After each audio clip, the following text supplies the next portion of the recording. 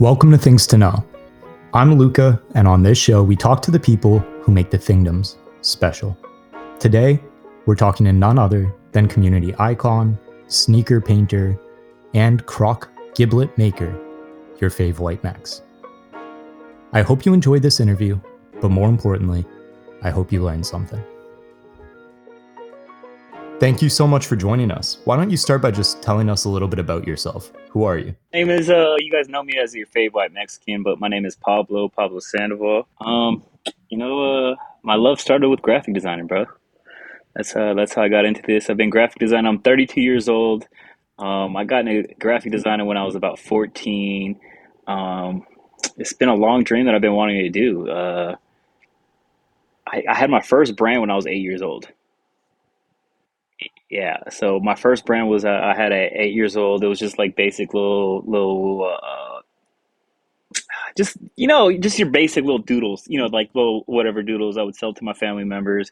They would, give me that, oh, that's cool, keep doing it. And that family love they everybody gives you and stuff like that. So, and then I put it on the back burner. I was just like, whatever, just being a kid and playing soccer and all that fun stuff. And then, I don't know, man, one day I was just chilling in like eighth grade, ninth grade, and I started making t-shirts again.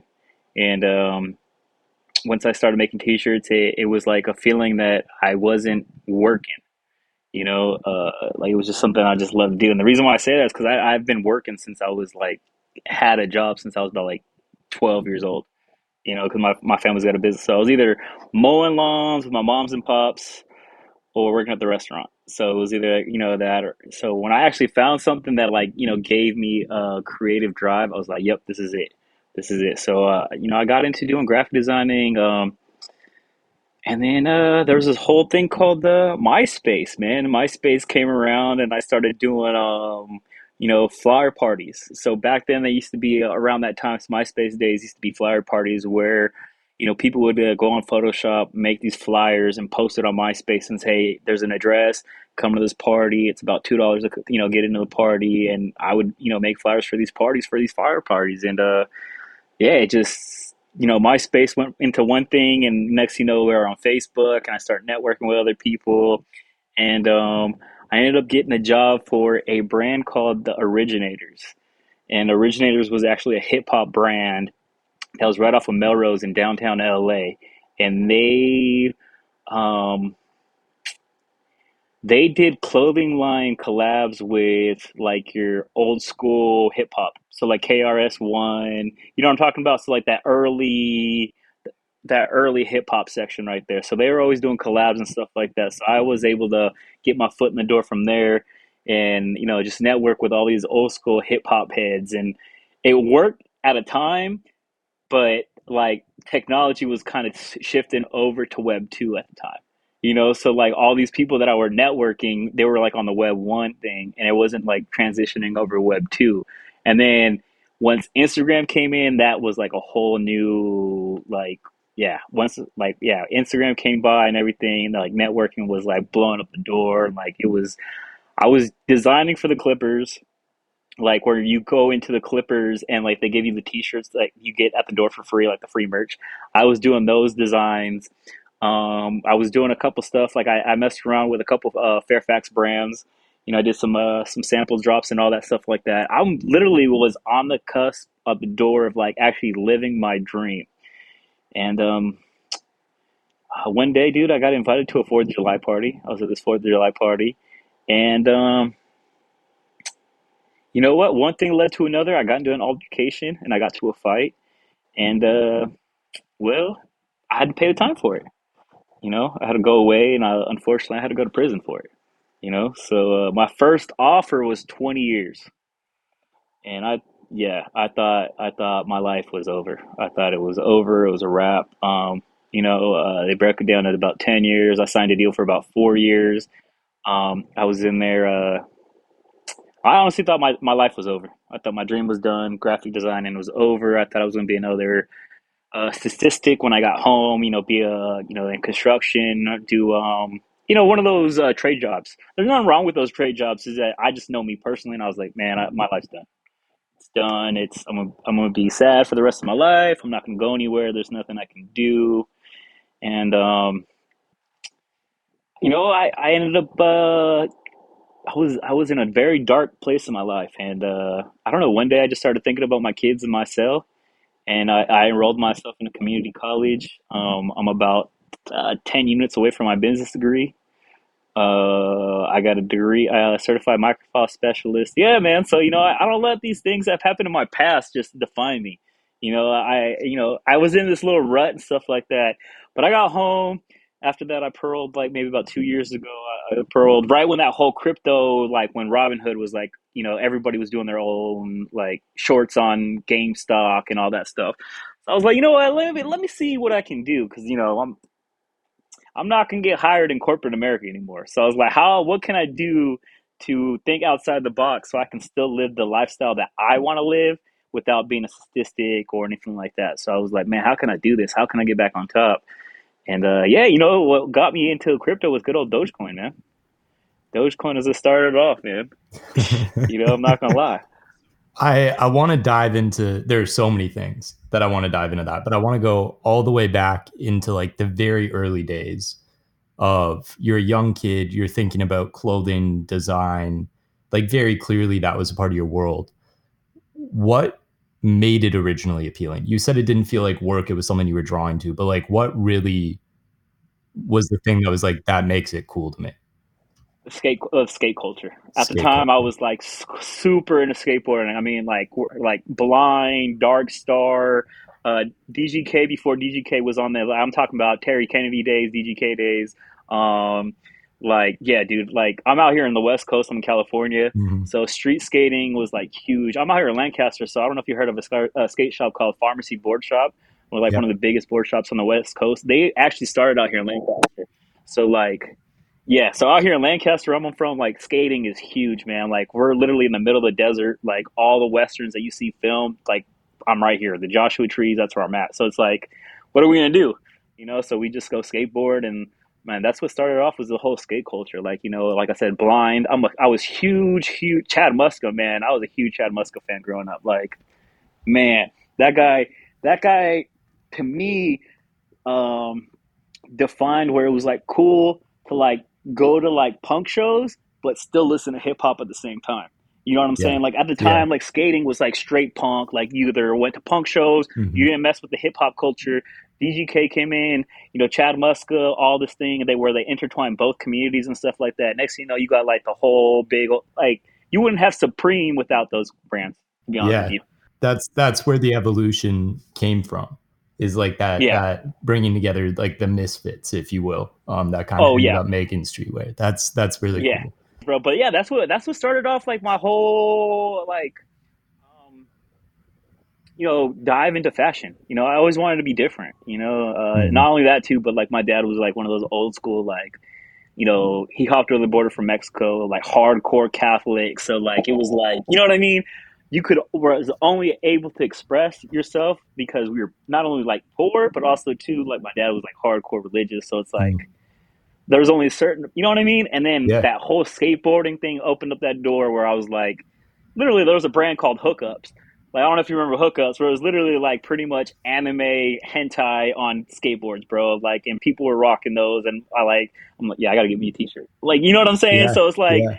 they had full like expression on Mhm. skateboards, T-shirts, and like that's what really drove me to the whole skate community was like being able to you know express yourself, and like if someone made fun of you, like, well, I'm gonna go do a kickflip somewhere else, bro. See you later. Yeah. Yeah. I mean, I used to live just outside of LA. So I've been like Melrose, Fairfax, like I love that area. And the culture you were talking about with skate is like tied to that Yeah. area and those streets. Tell me a little bit about your experience with Melrose and Fairfax, because I'm sure when I was there, it was a little bit past your days, a little bit more commercialized, a little bit more developed. Yeah, so man, Fairfax and Melrose when I was there, man, it was cool. It was like a real moms and pops vibe. Mhm. A real moms and pops vibe. You had man, I when I was on Fairfax, those are the days when people were camping out. You had people camping out for Diamond Supply Co. You had people camping out for the hundreds. I mean, that's when Tyga had Last Kings. You had Pink Dolphin on Fairfax. That's when you had like Crooks and Castles. People were camping out. Like the street culture was mad. I'm not gonna lie, bro. I was one of those. I was Yeah. camping out, trying to get the drop. Like, bro, like it was cool because like that was the time where, like, I remember camping out next to Translations. You know what I mean? And France Yeah. now is like super huge in crypto, super huge in NFTs, and that kind of like everybody. It's kind of funny because everybody that I saw camping out and is huge in the sneaker community is now rolled over to NFTs and rolled over to crypto because it goes hand in hand. It's the same thing. You know what I mean? Instead of camping out from Hmm. sneakers, man, I'd rather get on that wait list and get me a some NFT that is equivalent to. Like, look at what is it, Rect or Yeah, yeah, artifact, I think is how it's Artifact. pronounced, Yeah, but it thank you. doesn't Yeah, look like Artifact. it Yeah, should be. thank you. Thank you. Artifact. Yeah, Artifact's one of those the sneaker one. You know what I mean? And like, if Hmm. you see who's really in that community, it's all the big sneakerheads, bro. It's all the big sneakerheads. So it's that's one thing I really like about NFTs is that like it rolls over and it kind of goes hand in hand with streetwear. So once the extra streetwear heads get a hold of NFTs and get the taste of it, it's gonna be a whole different ballgame. Yeah, for sure. And I think a lot of the innovators, or maybe not even innovators, but like some of the central figures of that streetwear movement, Bobby Hundreds, some of those guys, they kind of notice that as well. And they're making really innovative plays, which I find really, really interesting. One last question before we jump fully into the crypto world and get your take on that and NFTs and Thingdoms. I want to hear a little bit about this path through community college, getting a business degree. I read a book, Jump, by Larry Miller, an executive at Nike, who had a very similar path. Ended up in prison younger in his life. Um, Ended up going to community college, leaving, and then he just ended up in corporate by like the magic of no one ever asking. Talk to me a little bit about what that process of going to prison and then education and how that all factored into your journey and what was it actually like? Man, education in the prison system, bro. Um, it's there. The programs are there, but it's up to the person who wants to change. Mm-hmm. It's up to the person who wants to change at the end of the day. And man, I was looking into my kids' eyes when they would come visit me and ask me when you can come home. And I'll be 100% with you, man. I was looking at community college as early credits to get home. And then once I started diving into these classes and starting to like get like interested in these classes, and then I started seeing like, oh man, if I have a business degree, not only that, that I can show to my kids that like, even though I messed up and I had a blemish on my past, I didn't let that affect me.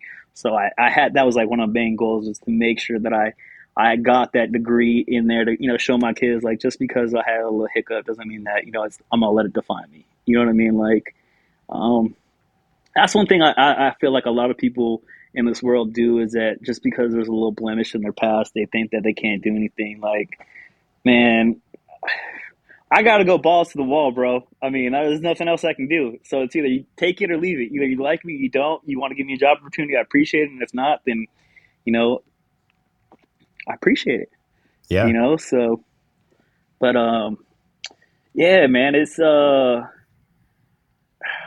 pretty much like homeschooling with yeah, the schooling system in prison is weird, man. It's like it's school. Yeah, they give you packets. You take these packets for a week. You go back, and they actually have courses in the prison, and they have these rooms. The professors come up and stuff like that. Yeah, man. It's I don't know how to explain it, man. It's just it's you want to educate yourself on your mindset, but then at the same time, you got to keep on your toes with what's going on around in your environment. So it's just like, yeah, your senses are on going crazy because you're trying to like, I'm trying to learn like one of the classes I took was history of Mexico. You know what I mean? So one of the things is I was trying to digest the information of the history of Mexico for my exam. And while that's doing, I had to make sure that there wasn't a prison rhyme going over my shoulder at the same time. So, it's Two different worlds. Yeah. yeah, you know what I'm saying? And yeah, that's one thing that I was trying to explain to people, and they were like, because you in that whole college thing, you're thrown in with the same type of people that are trying to better themselves and make a better do better of their time. And then Mhm. after school's done, you go back into this whole realm of like, all right, man, like if something pops off, it's, you know what I mean? So yeah, Yeah. it's, Yeah. yeah, It would be really, really difficult to like live with those two realities, and yeah, constantly trying to balance it, like you're saying. yeah, So that's yeah, fascinating that, um, like once you say it, it's obvious and you're like, oh, that kind of makes sense. But without having lived through that, you probably would never have really thought about that dynamic. yeah. So yeah, so that's what I'm saying. Like, in order for a person to change in there, they got to change. You know, but it's just hard because you can't. You're blending two different lifestyles together, which is, oh Mhm. man, it's very difficult to do. Yeah, yeah. So moving into crypto, you start to play around with crypto and see that world a little bit. You say Dogecoin originally got you into it. Did you see it via Elon Musk tweets, or like what was your intro point? I was sitting on Twitter one day, and I'm going around looking on Twitter, and I saw Ethereum, and I saw Bitcoin, and at the time, I wish I would have bought in at those price points. In hindsight, but I was looking at those price points, and I was like, you know what? That's not something that I can buy into because I wanted a whole coin of something, not a Mhm. partial of a coin. So I was like, what coins can I like look down? And I came across Dogecoin on Twitter, and I wrote to my brother, and I'm like, "Hey, bro, there's this thing called Dogecoin cryptocurrency. Check it out." He's like, "Bro, you're late." I'm like, "What do you mean?" And he's like, "Yeah, I already have like 50 million Dogecoin, and he bought it at like point zero zero zero zero zero zero three or something like that." So I ended up buying like $30 worth of Dogecoin when it was like, oh man, six zeros in front of the actual digit. Yeah, You know what I mean? yeah, So I was like, so it's like right now, like it's looking pretty nice. You know what I mean? But yeah. yeah. So I saw my return on that, and I was like, okay, what else can I play with? You know what I mean? But mind Mhm. you, this was some time that went by because we were all sitting on Dogecoin, and it was at this point zero, 6 4 5 zeros in front of it before it got to the 1 cent. It was sitting there for like a year or something like that, and then it started moving up, and I started buying stuff. Uh, I bought into Twitter stock because I bought into AMC and I sold the AMC, and then I bought GameStop, and I just kept going back and forth between those two guys and playing the game. And yeah, dude, like, I honestly think crypto is here to stay. Crypto's here to stay. Crypto's not going anywhere. Um, I honestly think the more, without getting political in it, the more governments start adopting cryptocurrencies, the less it is to turn away. So once we Yeah, start seeing all these places start to, like, there's all these Latin countries that are starting to accept, cryptocurrency. And to be honest with you, I come from Latin, Latin background. I mean, look at my name is your favorite white Mexican. I'm Mexican and stuff like that, dude. Um, Bro, if Mexico started allowing cryptocurrency, how I know for a fact, just like other second generation Mexican Americans would be sending crypto back to their families in Mexico so they can live in a heartbeat. yeah. And it's The efficient. cost, yes, sir, yes, sir. Yeah, The cost of living and stuff like that. Like it's a two-sided coin on this whole market and stuff like that, and this whole thing. Um, so I understand.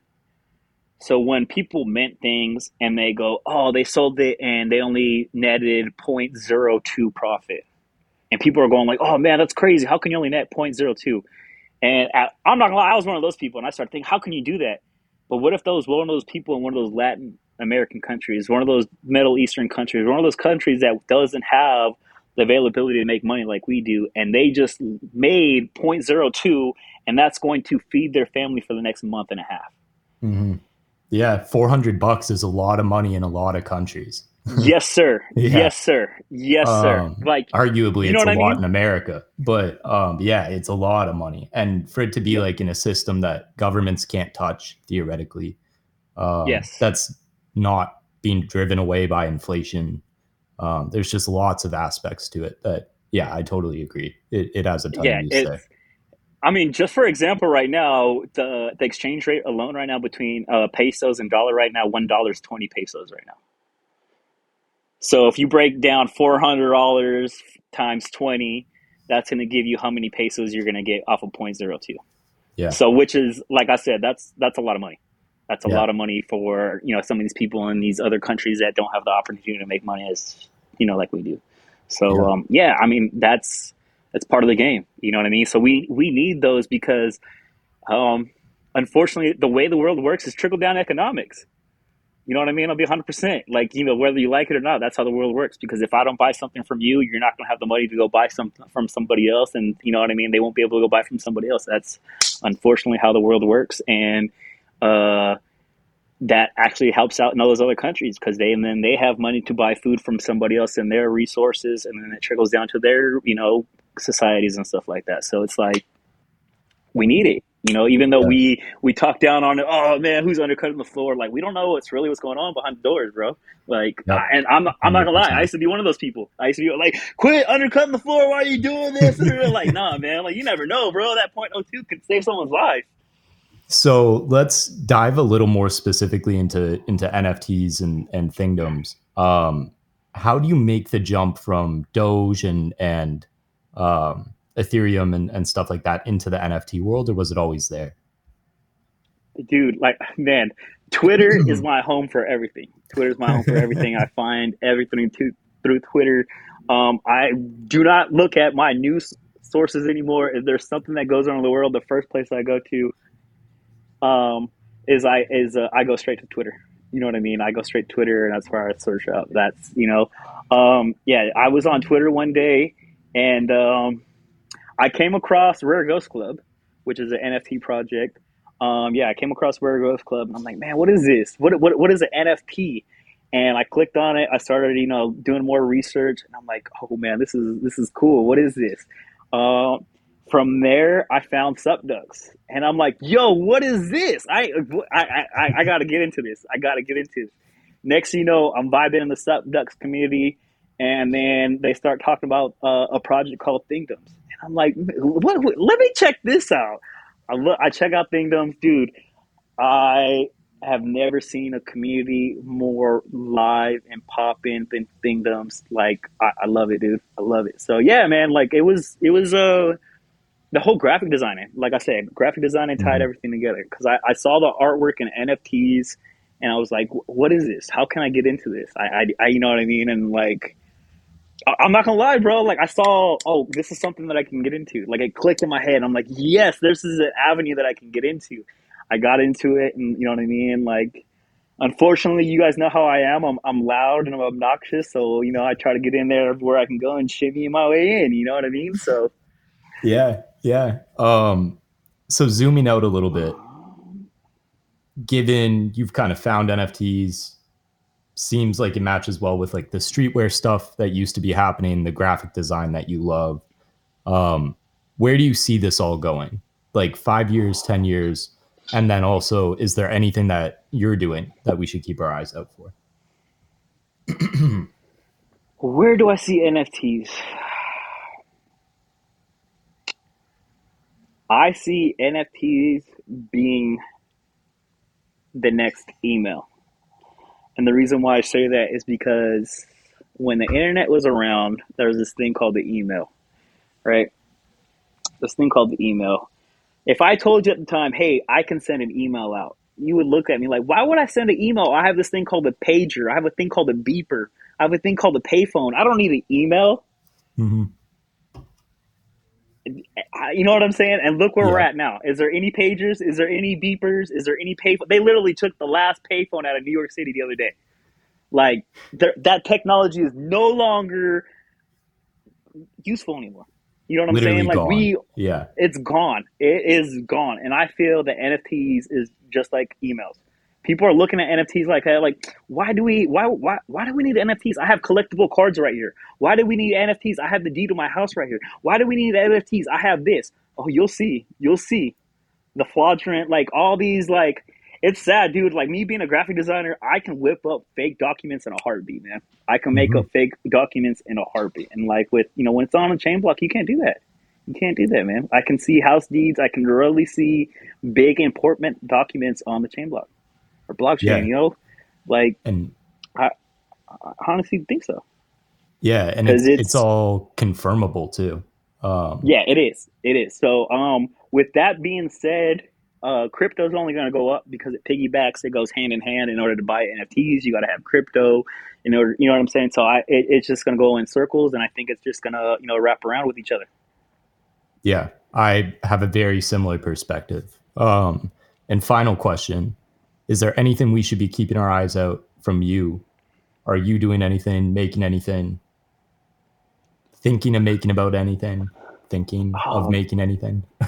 man, dude, the possibilities from your endless, man. I make things on a whim. Sometimes I'm just like look at something and I'm like, oh, what? Like I'll be shopping with my kids and I'll see a toy that's specifically for them, and then I'll see something like, oh, how can I add to this, man? So I'm trying to get a 3D printer. I got one, but I wasn't happy with it. I had to send it back, so I'm trying to get my hands on another 3D printer.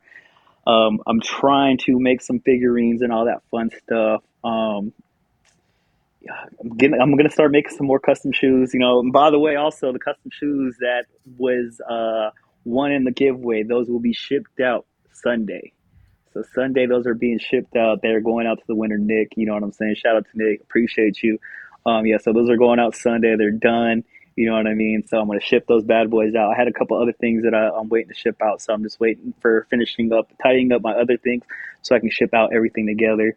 Um, yeah, dude, I'm going to be dropping a website pretty soon called Mex Prints, man. I'm going to be able to make custom NFT gear. So Cool. keep an eye out on that. I'll let you guys know when it's all said and done. So you'll be able to order croc giblets or charms, custom T-shirts. I'm trying to see, so all my connections that I had when I was, working on Fairfax and Melrose, I'm trying to bring them over here with me in the NFT world. I'm tired of seeing blue chips printed on staple quality T-shirts, staple quality. I'm tired of it, bro. I'm tired of it. I don't understand it. There's blue chips that are worth $500,000 and they're printed on stuff that looks like you got out of Staples. I hate it, man. So with that being said, bro, yeah, I'm taking all my connections that I had in streetwear, and I'm gonna bring them over with me, and try to get some custom NFT stuff done. I hope you enjoyed that interview. If you'd like to connect with YourFavWhiteMex, you can find them on Twitter at YourFavWhiteMex. And if you'd like to connect with me, you can also find me on Twitter at It'sLucaWM. I'd like to extend a huge thank you to YourFavWhiteMex for joining me on the show today and sharing their story. I learned an immense amount. And, as per usual, thank you to this entire community. None of this is possible without you.